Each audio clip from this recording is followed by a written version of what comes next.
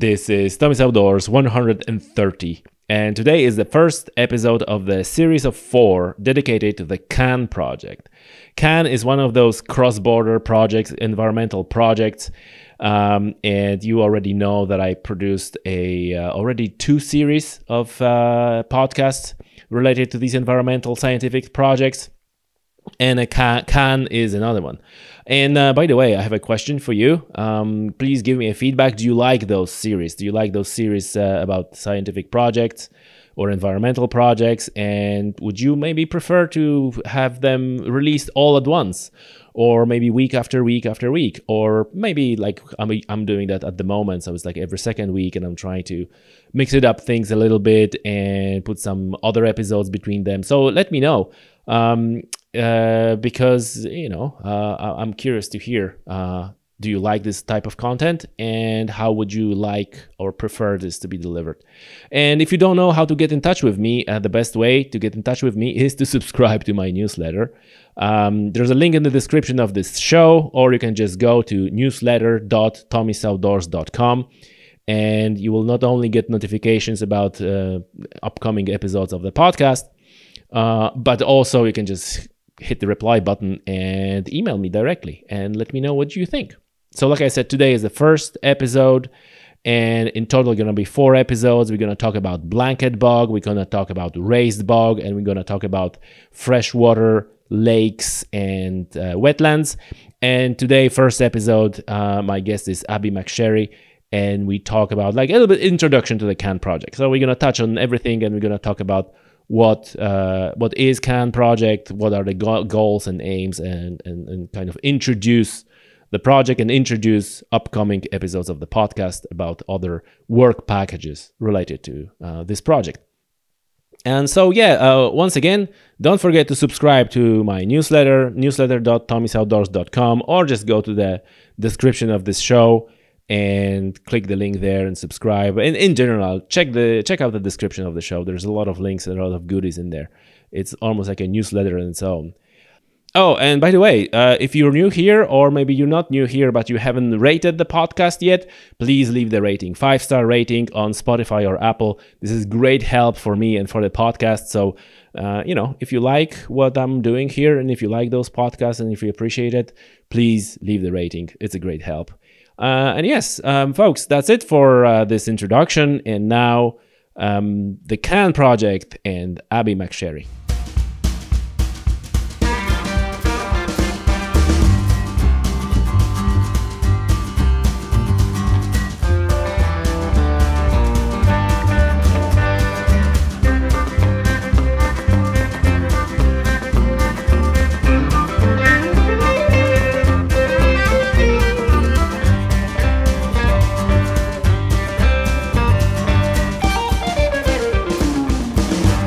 Abby, welcome to Tommy's Outdoors. It's a pleasure to have you on the show. It's a pleasure to be here. Very good. So we are here today talking about the CANN project, CANN. So obviously the natural start is, what is CANN project? Okay, so with these things, they always try and make a really clever little set of initials. So it actually stands for Collaborative Action for the Natura Network. So the Natura Network is or the network of special conservation sites across Europe. And collaborative is because we're cross-border, and because we're made up of a partnership of lots of different bodies who are working together. So it's again one of those cross-border collaborative projects which we keep talking on the podcast. They're so important. They are so important. Because nature doesn't know borders. And it doesn't. No, absolutely. It doesn't know which side, particularly here in Ireland, where you can literally step over a stream and you're in a different jurisdiction. We've not even got, between two of our partner countries, we've not even got, a physical division. It's so important that we work together on these things. Yeah, and project is also sponsored by Interrig. Can you because there was like many questions about Interrig, and I know that it's quite important to mention that this is sponsored or financed by Interrig. Can you tell us what Interrig is? Well, it's Interreg VA is the actual part of Interreg it is. So it's a funding mechanism which helps cross-border and border communities to work on all sorts of things. It doesn't just focus on environmental projects is just one of its things that it does. So it does social policy and, provision of services for communities. So it's a hugely wide-ranging funding stream from the European Union. And in this case, we are one of the environmental projects that it's working on.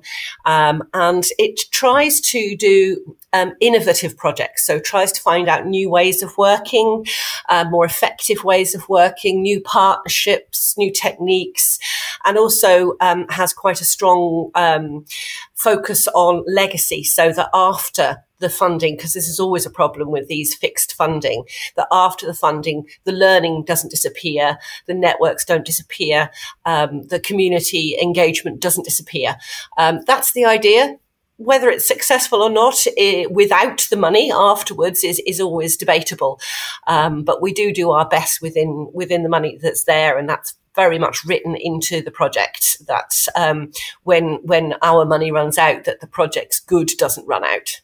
Yeah. And your website, so anyone who wants to learn more about the CANN project, the website is thecannproject.org.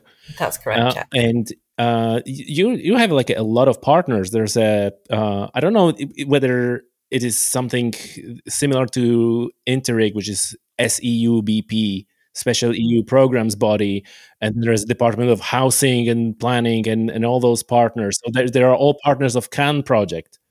Well, the three government departments are providing joint funding with Interreg, and all of that funding is delivered through the SEUPB, the Special EU Programs Body. So they are at the top level of the partnerships. They are providing the funding and obviously receiving the results of what we do, and hopefully using them in the future, particularly with the government departments, to make sure that they carry on delivering the right kind of work. So that's the level of partnership for those bodies. And then the actual CANN partnership itself is made up of 10 or 11. So we've got ACT, which is the Argyll and Isles Coast and Countryside Trust, and they are our partners on Islay and the Scottish islands. We work with Nature Scot itself in Scotland. And then we've got ABC Council, which is Armagh, Banbridge and Craigavon Council. We've got what used to be called IT Sligo, and they're now called the Atlantic Technological University. So they've had a rebranding since we started working with them. We have East Border Region, and they bring us all together and work with us to make sure that we do all the work properly for SUPB. We've got the Golden Eagle Trust, we've Monaghan County Council, we've Nature Scot that I mentioned, we've Ulster Wildlife, the University of Ulster, Ulster University, and ourselves, who I work for, is Newry and Down District Council, and we're the lead partner of the whole project. So we sort of bring it together. Okay, so we got this thing out of the way. Now I'm going to ask the question again. So what is CANN? So what is CANN aiming to achieve, and what your folks are doing? So CANN is a cross-border environmental project, and we aim to improve the condition of protected habitats and support the priority species on those habitats across from Scotland, from Ben Nevis and the sites in the Scottish Highlands, across the Scottish Islands, Islay, etc., into Northern Ireland and across the border into the Republic of Ireland, right across to Culca in the west of Ireland. So there's a great big swathe of 27 sites that we look after. The Interreg funding is 9.4 million. And what we're doing is we're producing CAPs, which are conservation action plans. And those conservation action plans will have an impact on 25,000 hectares of special areas of conservation. So we're going to write those CAPs, and they are a kind of roadmap to recovery for those sites.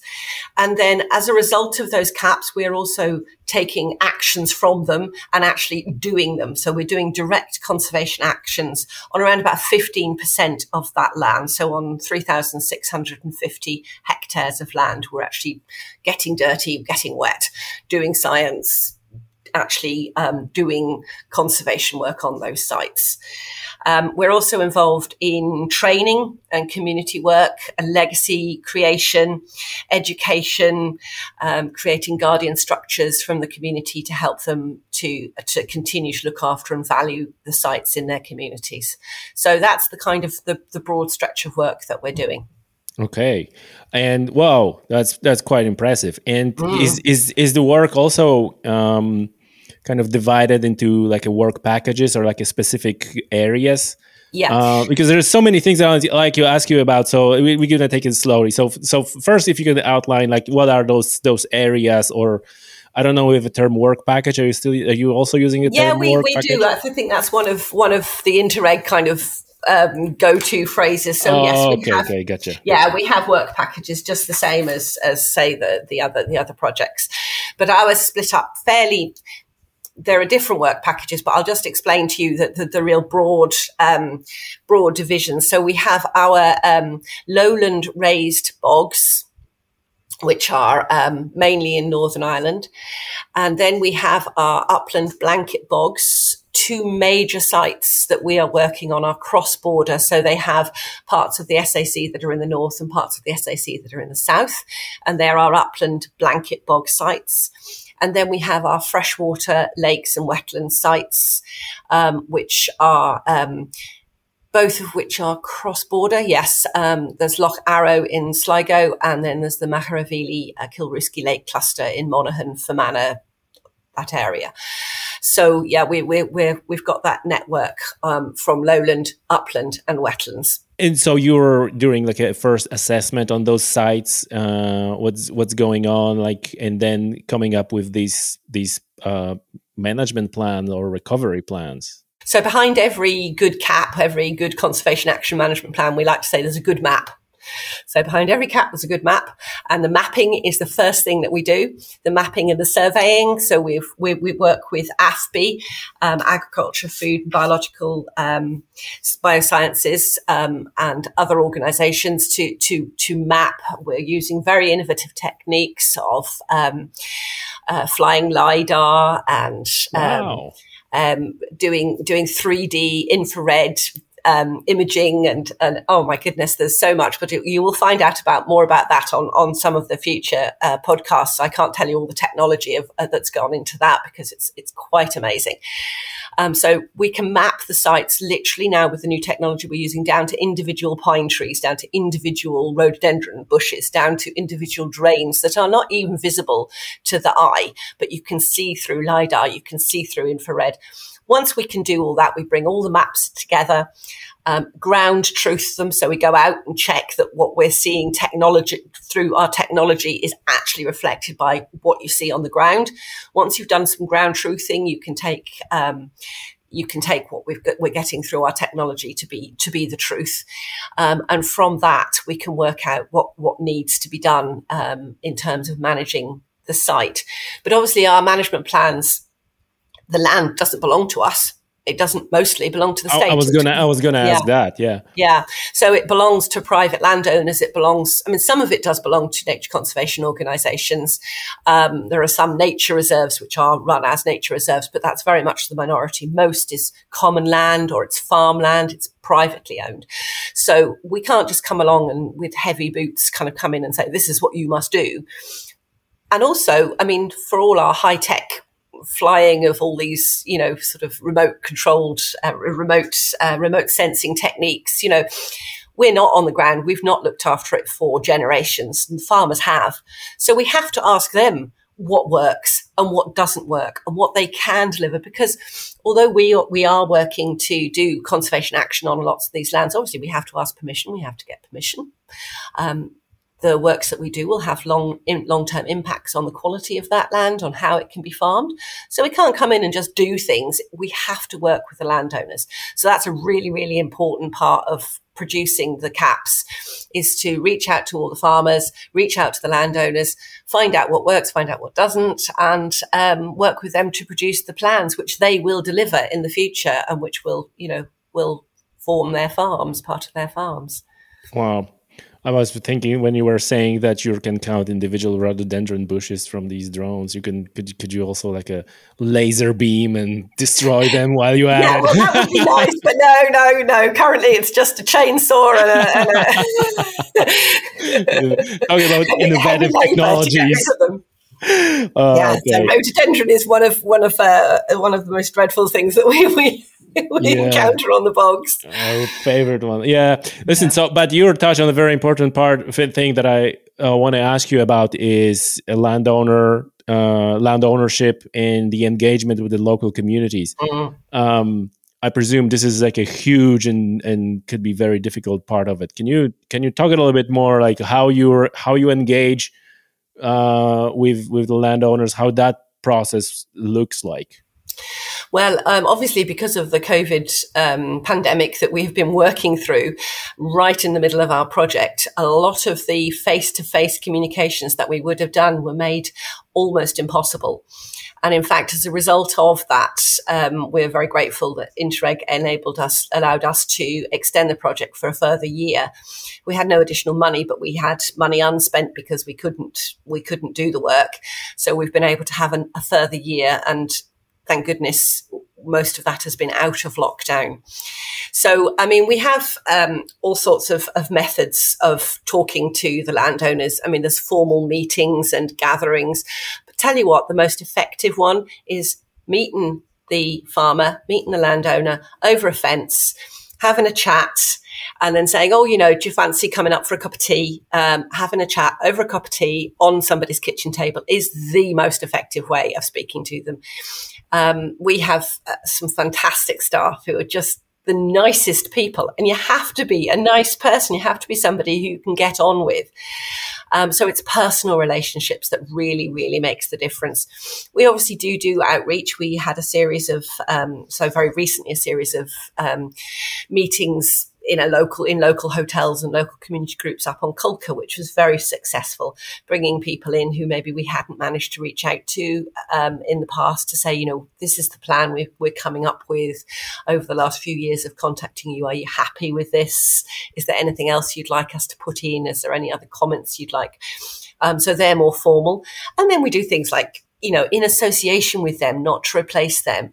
We do, online questionnaires and things like that, so that even people who aren't maybe landowners, but maybe are recreational users of the land, they're hikers, they're walkers, they're dog walkers, they're shooting clubs, anyone who uses the land has got, their voice needs to be heard. So we'll use other techniques to get hold of them and meet with them. And it's all very much a personal relationship on each of the sites, to get to know the people, to get to know who the community groups are that you need to speak to. And that takes a long time to develop. And the project has been going for 5 years. So, it has taken a long time to get them together. And the whole work of the guardian structures is important as well, to try and get local people involved, whether that be for using it for art classes or, just real sort of community building things, and to learn to value the land that they can use in the case of open land that's free for access. But there are some land that's, it takes a lot of negotiation to even get us on the land. And we're not looking for public access at all, and that wouldn't help the land. So, it's different. Every site is different. Yeah. Listen, this must be incredibly difficult. And do you have, because like, how can you even have a project to do something on the land that doesn't belong to you, right? It's super hard. So let me just give a follow-up question. Does it often happen, and what you do in the cases where the landowner says like, well, no, I don't want you there, and what happens in those cases, and did it even happen? Well, yes. I mean, there have been cases where we've not been able to talk, the landowners into cooperating, and it's it's something you have to work around. You either say, well, if there's absolutely no chance of them cooperating, you say, well, we won't be doing this. We won't be delivering that on this particular site. It's just not going to happen, because you can't do it against the wishes of the landowner.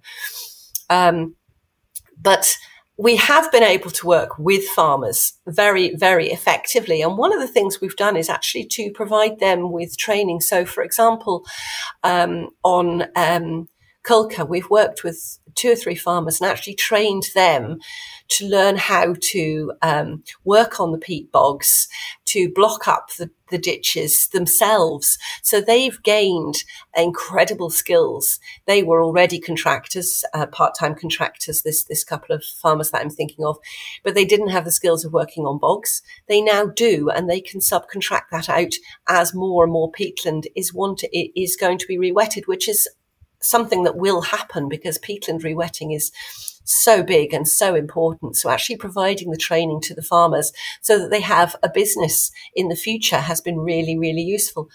A couple more farmers have come to us again on Culca. They've got lots of sheep wool that isn't of any use to them. It's not an economic they can't economically sell it as sheep's wool anymore. So we've been investigating with them and with IT Sligo about using that as a material for blocking the drains, in the same way as earlier in the project we used coir, which comes from tropical coconut. But this is a local, so we're trying to work local. We're trying to use resources and skills of the local landowners, so that they've got a real sense of ownership. I mean, they do own the land, but they've now a sense of owning the conservation management of the land.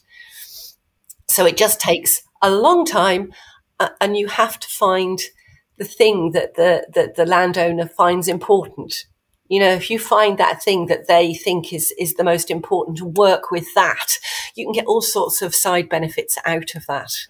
That's good to hear that you have a good response from farmers.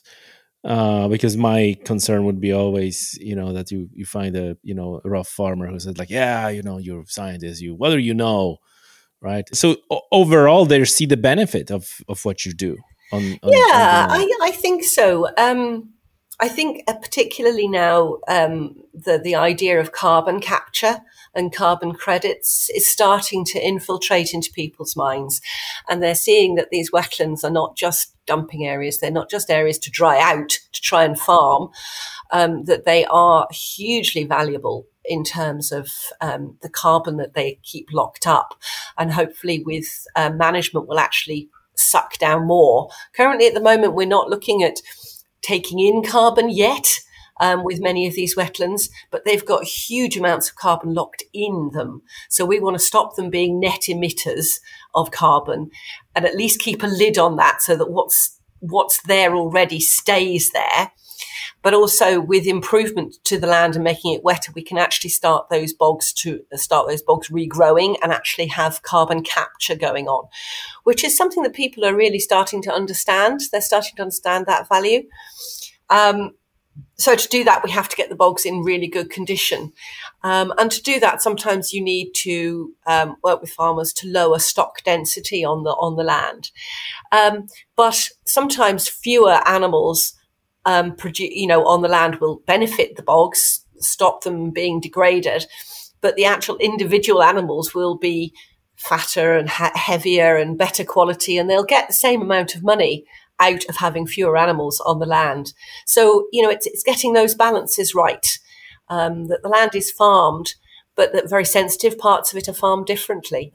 It's interesting because I would imagine that if you suggested to the farmer that they need to have a less stock or destock a certain part of their land, they will chase you out and say like, yeah, get out of here. And but if you have the facts behind you and you can say to them, yes, well, you've got, I don't know the figures, I'm afraid. I'm not a farmer and I'm not one of the people who goes out and does that. But, if fewer animals are in better condition, you'll get a win-win situation. The environment will win and the farmer will win, that they'll have better stock to go to. Well, they'll have fewer losses. So, for example, if we can look at reprofiling the bog, the hags up on the upland. So where there's been steep erosion and steep ditches, you're going to lose livestock in those. And that livestock is never going to go to market. But if you can reprofile them, make the hags less steep, make the ditches, shallower and less of a danger for broken limbs of those animals, that will help the environment. It'll help the bog to reform, but it will also help them for their bottom line, because they're not losing the livestock. So you have to talk to them. You know what they're trying to do, and they're trying to make a living off this land. And the way to do that, there are now two prongs. They can farm their land for carbon, sort of. It's happening. It's a movement. Certainly in Scotland, that's happening quite considerably. Quite large areas are being literally farmed for carbon. But there's, so you can do that. You can farm for your livestock, but combining the two is the best. I mean, this land has been formed by farmers. The habitats have been formed by farmers. They've been formed by agriculture and human change. It's just that human change over the last 50 years has led to huge losses of the habitat, and that's what we're trying to reverse. I mean, the farmers, 100 years ago, they farmed that land, and they're still farming that land, and we're just try and make it work for everybody, for wildlife and for the landowners. So you're sitting kind of like in the middle. You're not trying to turn that land into like a wild wilderness, like a rewild, No. On one hand, but on the other hand, you're also trying to take care of the habitat. And it's very encouraging, because you often hear from certain quarters of environmentalists who are don't like farmers, like, oh, farming is doing so much damage and this and that and something else. And then when you hear from farmers, they actually care about the environment. They want the habitat. They see the decline in birds and species, various species. So I'm not surprised that they welcome cooperation that can, on one hand benefit their business and farming, and the other hand benefit the habitat and the wildlife on it. Yeah. I mean, the farmers are not the baddies. They really aren't, and they are very. They are enthusiastic about the land and the wildlife that lives on the land, and many of them will have seen a decrease in the quality of the wildlife. They'll talk about how it was when they were kids. They'll talk about how it was when their grandparents farmed that land. They would like to pass that land down to their children, their nephews, their nieces, their children, in a good condition. But there is always the problem of the changing baseline, that what you saw as a child wasn't as good as maybe what your grandparents saw as a child, but what you saw as a child is to you really, really good. So, we need to tell people, well, in actual fact, what you saw as a child maybe is not as good as it could be, that you could actually pass your land down in better heart to the next generation. And that's what we'd like to help people do. We'd like to have the land back, thrumming with snipe and, waders breeding up on the uplands again, because those things have been lost. And the water quality is so important as well. I mean, everybody drinks water. It's not just the farmers. It's not just the landowners. The work that we're doing on the upland peat bogs particularly is of amazing importance to the quality of the water that comes off the land. I mean, you don't want to have brown peat-stained water. You don't want to have bog bursts. You want to have a stable sponge on top of the mountains which steadily lets out clean water, and that can happen. So the sponges that we have on top of the mountains, the peat bog sponges, they take the water in, they clean it, and they let it out in lower quantities. The water doesn't rush down the mountain through the cracks in the bog once it's working properly. So the people that live downstream of these mountains benefit from this work as well. The water companies that are taking the water out don't have to clean it as much. They don't have to spend as much money. So everybody wins from that point as well. And also this doing this work, the whole idea of the sponge, the lowland wetlands as well as the upland wetlands, they will actually reduce flooding peaks on the rivers by having a big sponge there to sort of hold the water, rather than just letting it flow straight off if there's increased storminess, which is something with climatic change that we're having, increased sudden storms, very, very severe storms, and that water just coming straight off the mountains. If you've got a nice healthy sponge on top of the mountains and a nice healthy sponge within the valleys, then that water will stay and it'll slowly be released, and the towns are not going to be flooded as badly. The communities are not going to be as badly flooded. So everybody benefits, not just the landowners, but people surrounding these areas as well. Yeah, that's for sure. That these wetlands and peatlands are super important, not only for carbon storage, but also for biodiversity and, like you mentioned, water quality, flood prevention. Yeah, and of course fire prevention as well, because again, with this more extreme weather conditions that we're seeing, as well as the heavy storms, we're seeing increased droughts. And unless the bogs are wet, they will burn. They will burn accidentally or deliberately. Somebody will, throw a cigarette out of a window or have a picnic and have a barbecue. And, so the wildfires, can be serious. I mean, anybody who saw the wildfires that struck the Mournes in April last year, I mean, those fires were really close to the town of Newcastle. So, they are terrifying, and they are so damaging to the environment. I mean, not just the wildlife, which is obviously made homeless and obviously killed by the flames, but the amount of carbon that goes literally up in smoke during one of those fires is huge. So we want to try and prevent those wildfires. So part of our work, particularly on Culca and on Slieve Bay, has been producing wildfire management plans and looking at how the fire will move across a landscape scale site, and trying to work out small interventions that we can do to prevent those fires from spreading, as well as learning how to fight them effectively, learning how to manage the land so that it doesn't catch fire. So that's, flood, fire. We've got everything, biblical plagues. Are you dealing with an issue of a commercial peat extraction as well? Because this is like I think contentious subject. Yes, it is. It is a very contentious subject. We have to work with people who use the bogs for all purposes. I mean, commercial cutting of the bogs is thankfully ceasing now. In many places, it's not economic anymore either, and there's always been a traditional use of the bogs for fuel, and it's a very, very different thing to have a single person with a peat cutting spade going out and cutting for his own purposes. The cuts will be small. The pools created can actually be useful. It's done on a small scale, and that's kind of sustainable. And it will lead to, different habitats, a network, a mosaic of different habitats when that's done on a very small community scale. It's when you bring the machines in that the damage is really, really done. And, just stripping the entire bog is just not sustainable. It should not happen. People who are using peat in their gardens to grow wildflowers, I mean, for goodness sake, it's so stupid. Thank you.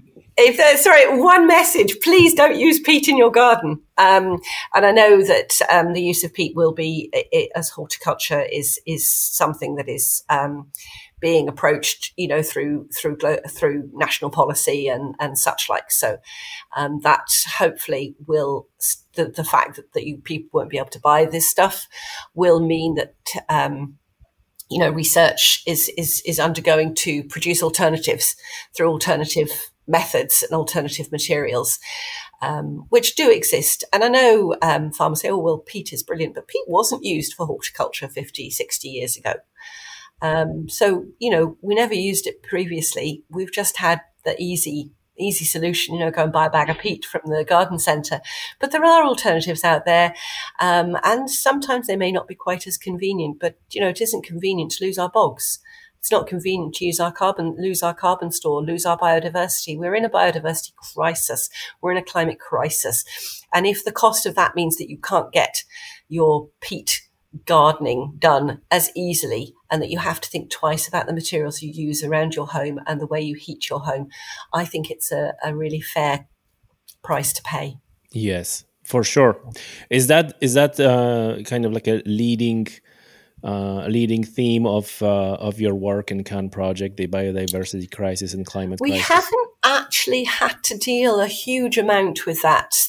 Thankfully, on the sites that we're on, there isn't current active peat cutting for fuel or for horticulture. Yeah, but I mean, like in general, you mentioned climate crisis, biodiversity crisis. So is these there like a prevention of these two, like a leading star, like a North Star for your project? Yes. I mean, the biodiversity is the most important thing for us. Because that is their SACs, their special areas of conservation. But you can do both together, you see, and you can't do one without the other. I mean, if you are looking after the bogs and the wetlands for their wildlife, you will also be looking after them for the carbon. It's the same techniques go into looking after the bog that make it good for carbon, that make it good for wildlife. So they're both in equal. They're working in pace, and it depends on who you're speaking to. Again, as I say, you find what people think is important and you focus on that. And if people are thinking that the biodiversity crisis is the thing that they're really concerned about, we will speak to them about that.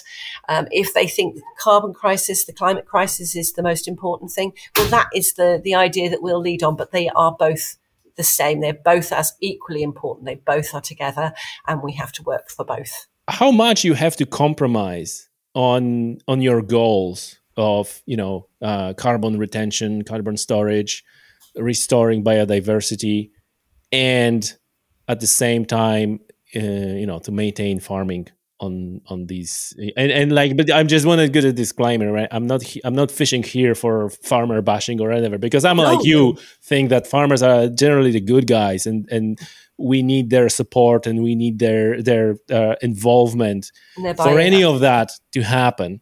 But at the same time, I would imagine it will require some compromises on those plans. Yes. I mean, there has to be compromise on both sides, and some things that we would like to see happen just can't happen straight away.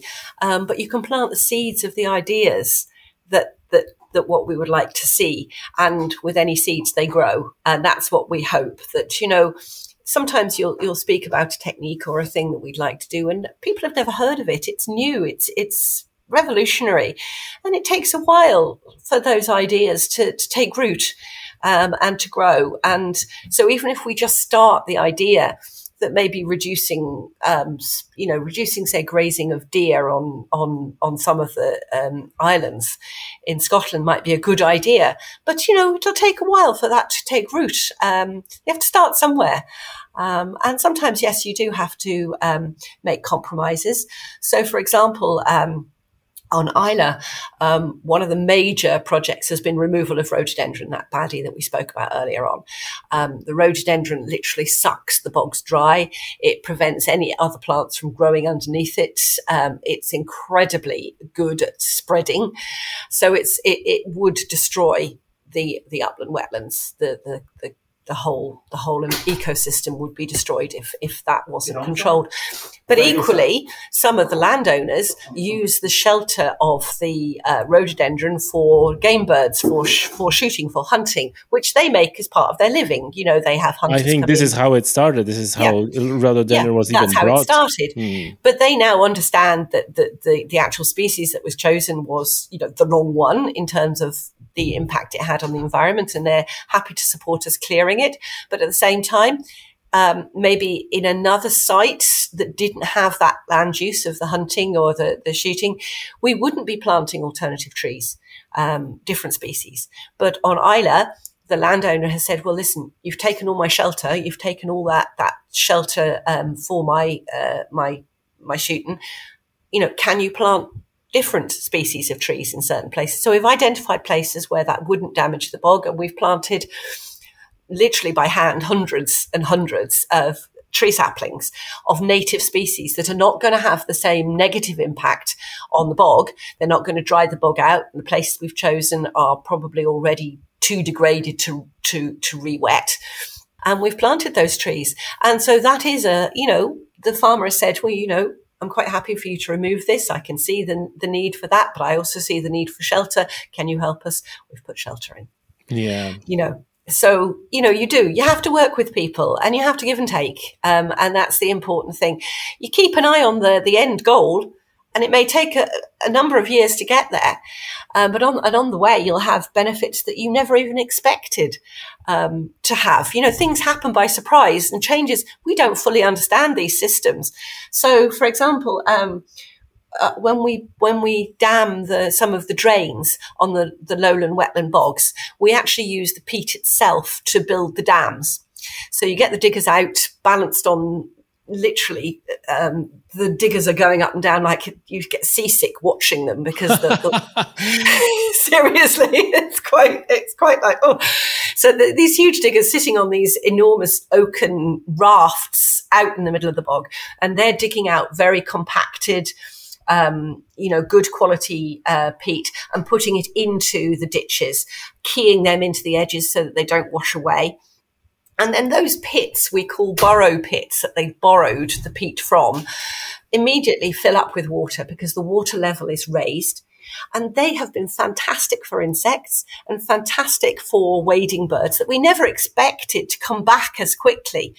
But because we've accidentally produced these little ponds, in like stitching the land together with pond ditch, pond ditch dam, we've increase the difference, the edges of the habitat. Edges are really, really important, and the edges are things that wildlife likes. So we've produced this whole new mosaic of little edges, of wetland edges, and the birds came back far quicker than we ever would have expected them to on some of these lowland wetland sites.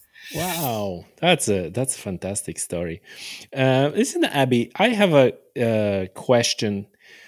Do you find that some of the environmental organizations, some of the environmentalists who are well-meaning people, but through their, activities, either on social media or maybe their other, activism, they kind of antagonizing farmers. I'm sure you know what I'm talking about. Some of the extreme views of, let's rewild everything, let's destock, bogs and everything. And do you see this as a kind of obstacle for your project, that then when you're coming to the farmers, you're being kind of labeled like, oh, these are these greenies, environmentalists, and that produces a little bit of a, negative approach from the beginning? Is that the thing? Yes, I mean, we need to. It's slowly catchy bonky. You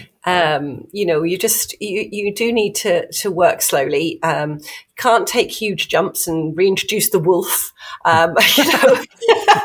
You're not starting with wolf. We're not starting with wolves. We're starting with snipe. It's easier to do that.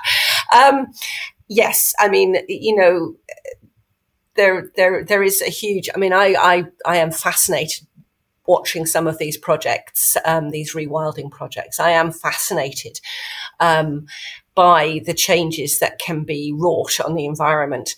But many of the rewilding projects, they're not anti-farming. They're just farming in a different way. They're farming for wildlife rather than farming against wildlife.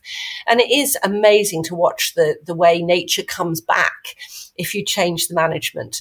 And sometimes that management can be reducing livestock pressure, changing things like that. So, but that we're not looking at rewilding these sites. We're looking at working with the farmers, and they understand that. I mean, if we came in with guns blazing and saying, you have to get all your land, for sure, I understand that. But I'm just wondering if you see if your life would be easier, for example, without those voices, because I'm thinking, like, if the farmer goes on Facebook and the farmer goes on Twitter and spends evening reading you know, from, you know, so-called environmentalists, right? How they're doing everything wrong, and, you know, farming needs to go, and this and that. And there is, you know, there are prominent figures who are just openly talking about, oh, we need to get rid of farming and so on.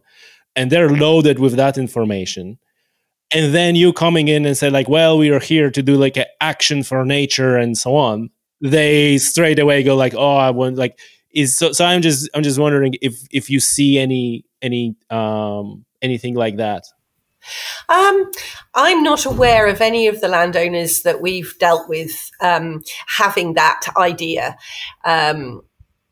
It isn't a question that has been raised, because I do think, even though they have very loud voices, I think anyone who takes what they read on social media as the Bible is you've got to see that there are extremists on both sides. You know, there are people out there as well that say, oh, we have to be, you know, really, really high tech in our farming and really intensive and all that.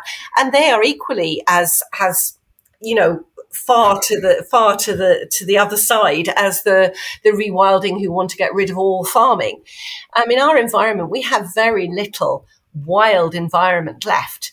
In fact, I'd say none in Ireland and Scotland. I would say we have nothing that hasn't been impacted by people living on this air in these countries since the Ice Age. You know, we have altered the environment, and that alteration of the environment. I mean, I suppose Scotland and Ireland would be, you know, oak forests and Scots pine forests, and you know, we wouldn't have people living here without the actions of people. See what I mean? Yeah. Or just hunter-gatherers. Yeah, we've made the land, and we need to continue to work on the land.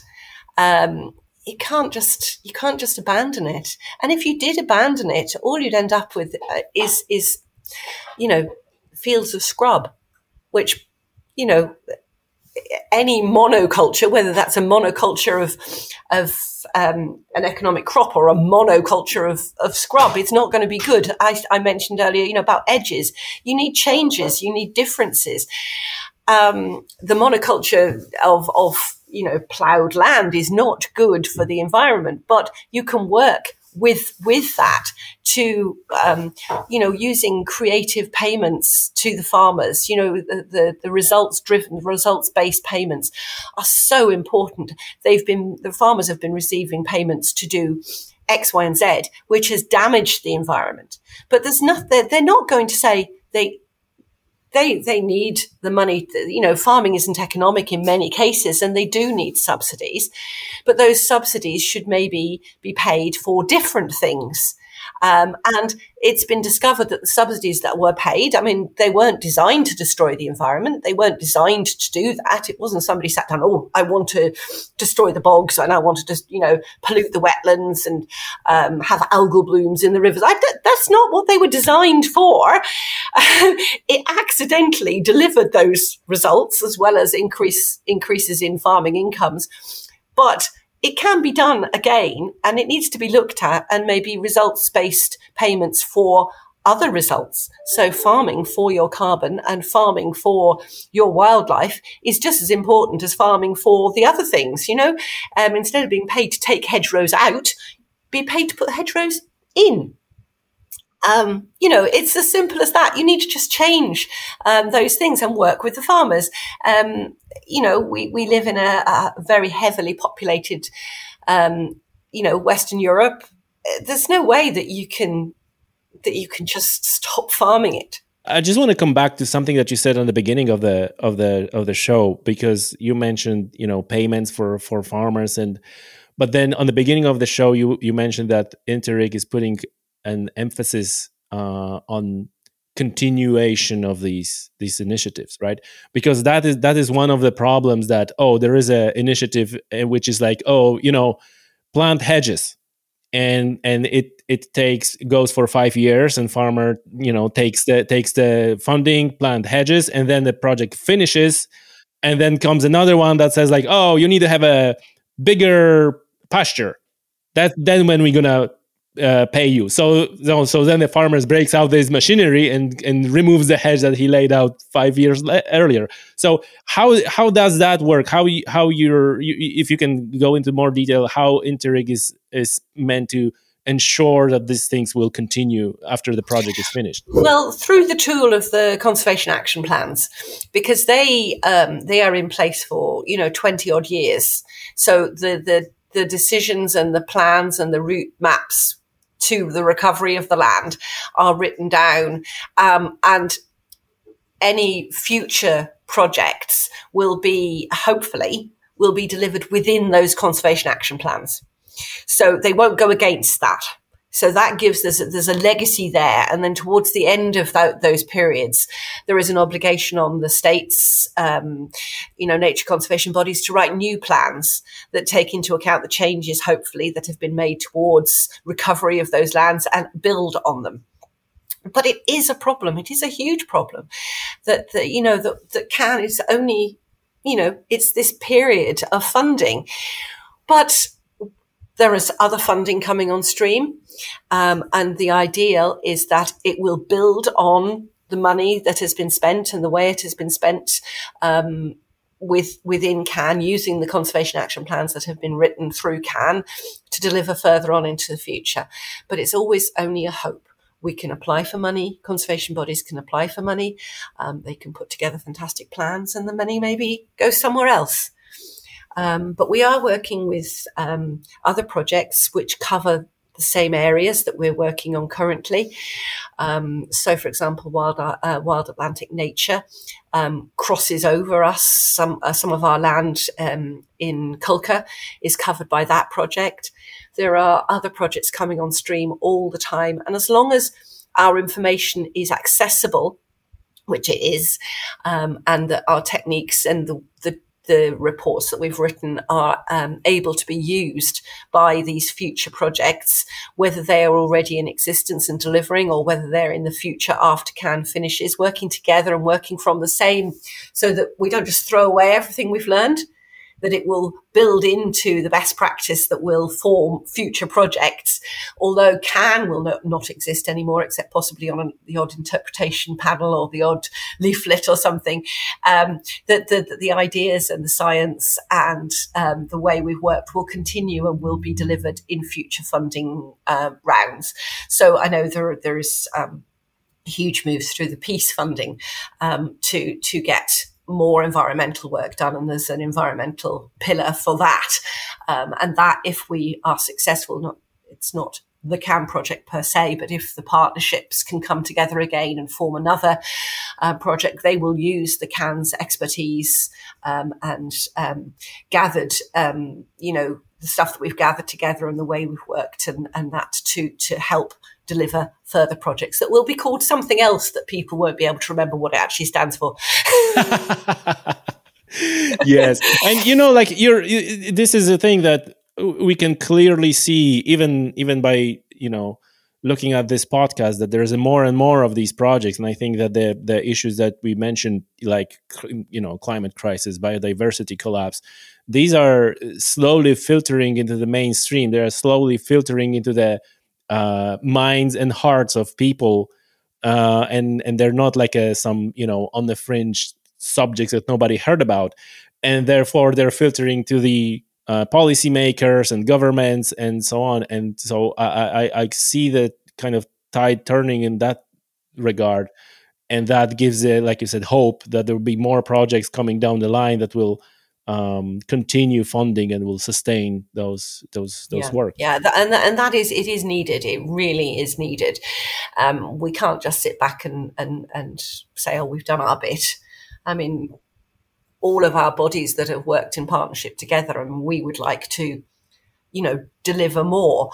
Sometimes, there is this thing that, you have to make innovations and you have to do new things. Sometimes we know what to do, it doesn't need to be new. It needs to be more of the same. So sometimes there might be a need for that kind of funding, continual funding. Now, so for example, I mean, in Scotland, Peatland Action is doing a fabulous job. They're putting vast quantities of money in to doing and improving their skills and everything, but doing what they know needs to be done. You know, you take the land that is dry and you wet it again. And if you add water, you get instant wildlife. It's a bit like that. It's just, so we need more schemes like Peatland Action, maybe a Peatland Action for Ireland. And one of the problems of Peatland Action in Scotland is that there is not enough contractors to deliver all the actions that are needed. There's not enough trained people who can deliver. I mean, it is not just a case of, easy work. It's tough. It's difficult. It's tough environmentally in terms of you're working out in a very, very hostile environment with machinery that, generally doesn't float on a bog. It's difficult to do. 1.5 ton tractor is not a home in a puddle, a puddle on 8,000 years worth of peat. So one of the problems they've had is that. And one of the things we've done is work with the landowners to train them. Now we would like to see much more of this training and maybe have, a central government training program for the provision of these services so that we could put Peatland Action or an equivalent into place so that, we can get the work done because, if you can't get the work done because you haven't got the workers, you need to train more workers, so maybe coming at it from a different direction would be good, but always it comes down to money.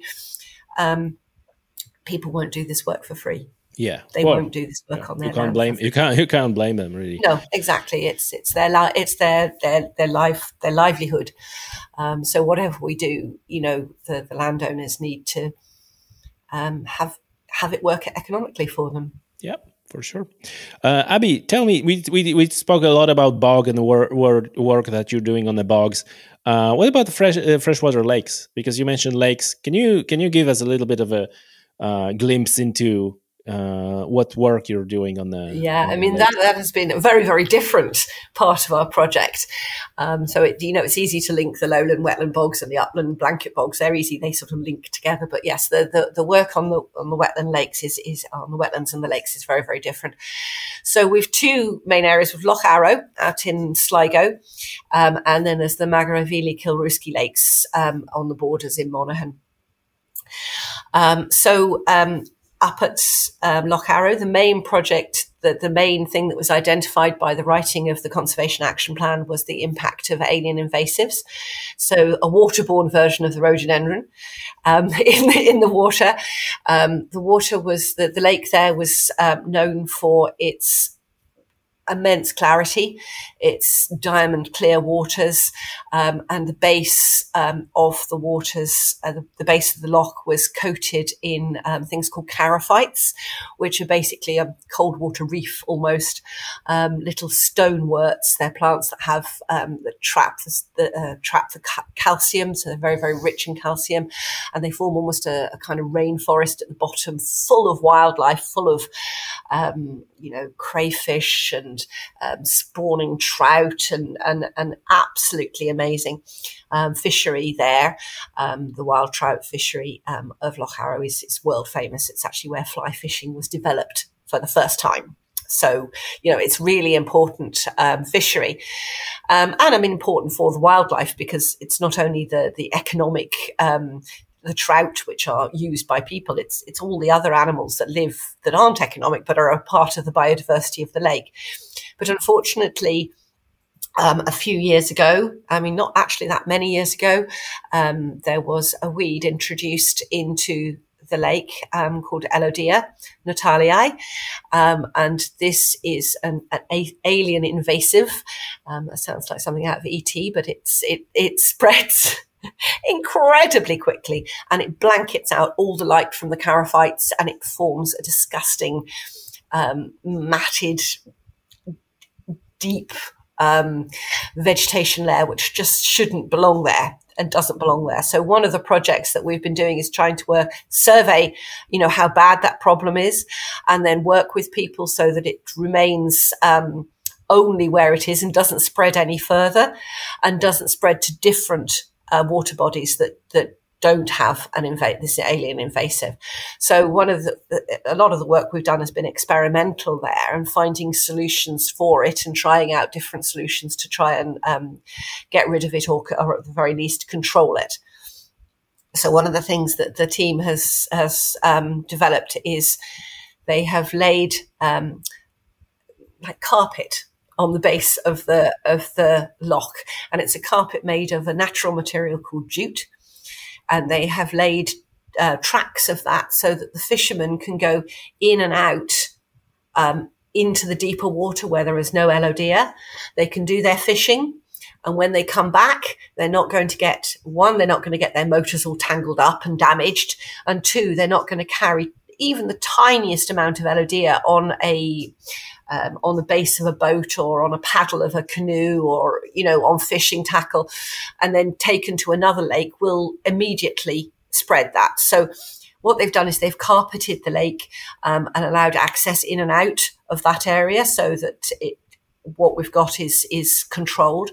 But they've also found that carpet has cleared 99% of all the LODA growth, and it's allowed the charophytes to come back. So the LODA can't grow on that jute, but the charophytes can grow through it very effectively. So the charophytes can recover. So what we've done is a pilot study. We haven't been able, the money we had wouldn't have done the whole lake. It maybe isn't something that we'd want to do, but at least we now have a technique that we know that works. So that's at Loch Arrow. That's been very effective, working with the anglers. Again, in the same way as you work with the farmers, you work with the people who use the site, working with the anglers to explain to them about cleaning all their equipment and drying their equipment and making sure that they're not carrying invasives into other areas. That's a big thing, right? All over the world, they're moving of various types of invasive from lake to lake. And I remember, I think it's in Spain, that when you register a watercraft, like a boat or pontoon or whatever, it's registered for that, like this one body of water, and you cannot use it on any other one. And the reason is exactly invasive species. So people who hear about it first are like, oh, what the hell, right? I bought a boat and I can only use on one lake. Like, yes, this is the reason. So it's very that's not something we do here. Although we would encourage people to stay on the one body, that would be a great thing if you could do that. But people do move; they do move to different lakes. But if they do that in a responsible manner and make sure that all their equipment is clean and dry and disinfected, maybe have a period of time while the boat is out of water, so that any weed will die that they've missed in the cleaning, so that you're not just taking it from one place to the other in the afternoon, that it's out of the water, and just educating people about the problems. I mean, the anglers don't want to see this horrible weed spreading. They don't like it. It's not good for their fisheries. So it's in their interests to prevent it spreading and to prevent it getting worse, and to understand how it works. So we've done science, in explaining, how this particular weed, if you break off a tiny, tiny bit, that will grow from both ends. So, that's again, working with the people who use the water, working with the people who use the land. It's really important. You can't do it without. But with the pilot project we've worked on there has been very, very effective. And huge support from the anglers and from the loch users. Anglers are a force when it comes to these projects. They are, because they are true environmentalists. I mean, they really, what they want, a pristine environment. They really do. And if you're helping them to produce that, you're helping them to have their nurseries for their trout. That's what they want. They are totally on our side when it comes to controlling this. some people would come in, you see, though, that don't understand that. They're not anglers. Maybe they're, they've got a canoe that they got for Christmas, and they've got it on the trailer on the back, and they don't understand that, they go here one day and then next day they're on holiday and they take their canoe somewhere else, and they paddle there. They don't realize. So it's not the ones that are set on the one lock and the one lake, and they've always fished there. They're really easy to get through to and to speak to and to work with. It's maybe the ones that move that are a little bit more difficult. But we have information panels, we have hygiene stations, and we have this access onto the lake so that you can get in and out without spreading the Eladia. Is really good. So a similar kind of, not quite the same problem at Maharavili and Kilruski lakes. That's a cluster of 7 little wetlands. And their problem is that they are nestled within the rolling green, rich agricultural land of Monaghan. And one of the problems is finding where the water comes from and what it's bringing in with it, because currently those lakes are no longer sparkling diamond clear. They are green pea soup. And that's because all the nutrients that are coming from the nutrients. So it's been working to try and find out where the water comes from, so that we can then in the future work to reduce the number of pollutants coming in, and that hasn't been delivered yet.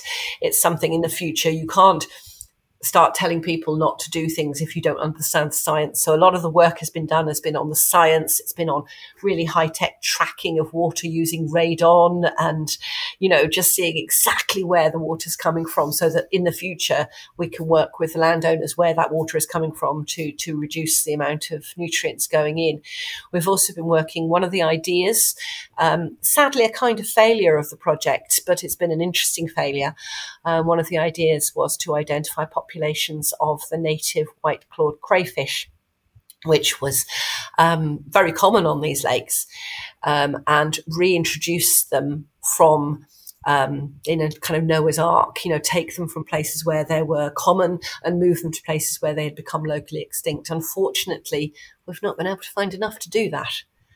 So one of the things we've discovered is that the population of native crayfish has reduced so much that it has been impossible for us to do the thing that we wanted to do, which was to repopulate areas.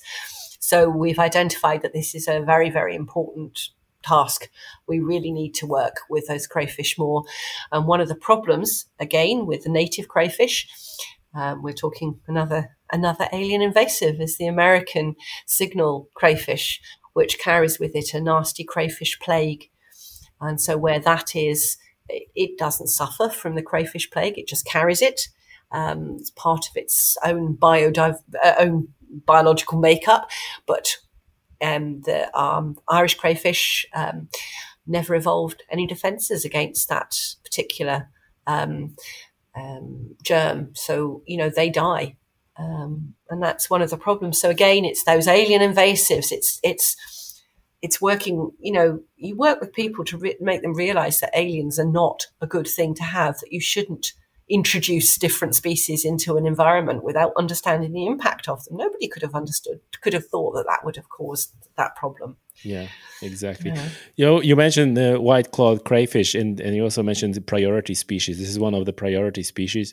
I just have them here. So, but it's white-clawed crayfish, hen harrier, curlew, redshank, snipe, golden plover, red grouse, marsh fritillary. Thank you. I took a while to learn how to say that word as well.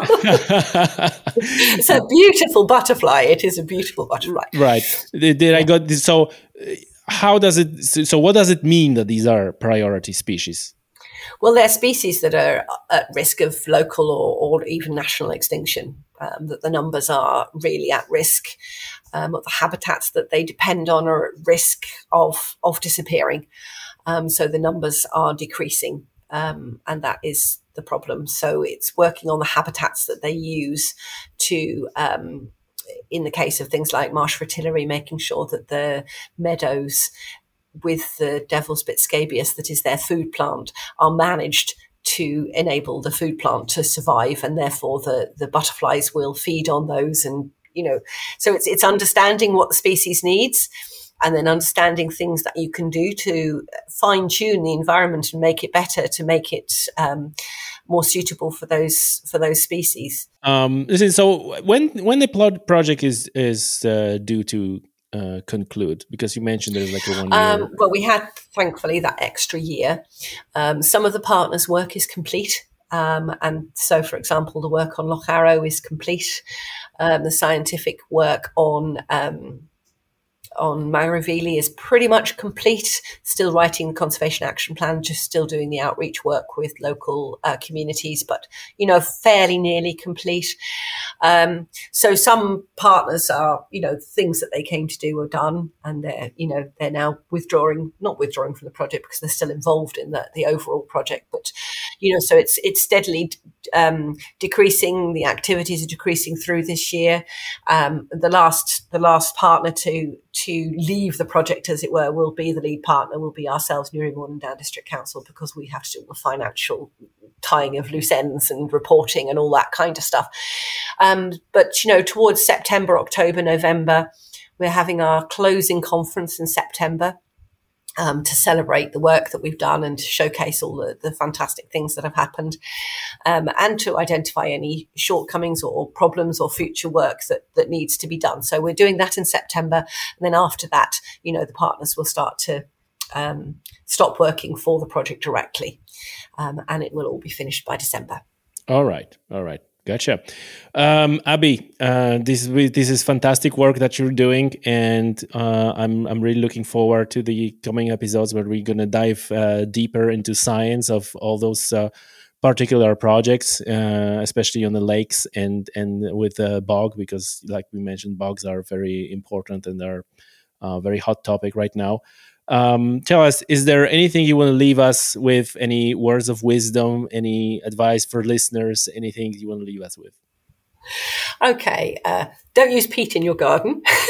Yes, people, yes. Don't use peat in your garden. Do not use peat in your garden. Big. And also don't put a plastic grass in your garden either. No, don't put plastic grass in your garden. No. Wetter is better. Our peatlands are the peatlands that we have are so important globally. They're massive stores of carbon, and we owe that to the planet to look after them, and to manage them so that they keep on sucking in more carbon, and so that they manage to help us hopefully combat the climate crisis. That enjoy the environment, but don't damage it. If you're out walking on a hill, don't just sort of stray off the path. Don't a single generation of golden plover, of snipe, you could trample on a nest. Stay on the path.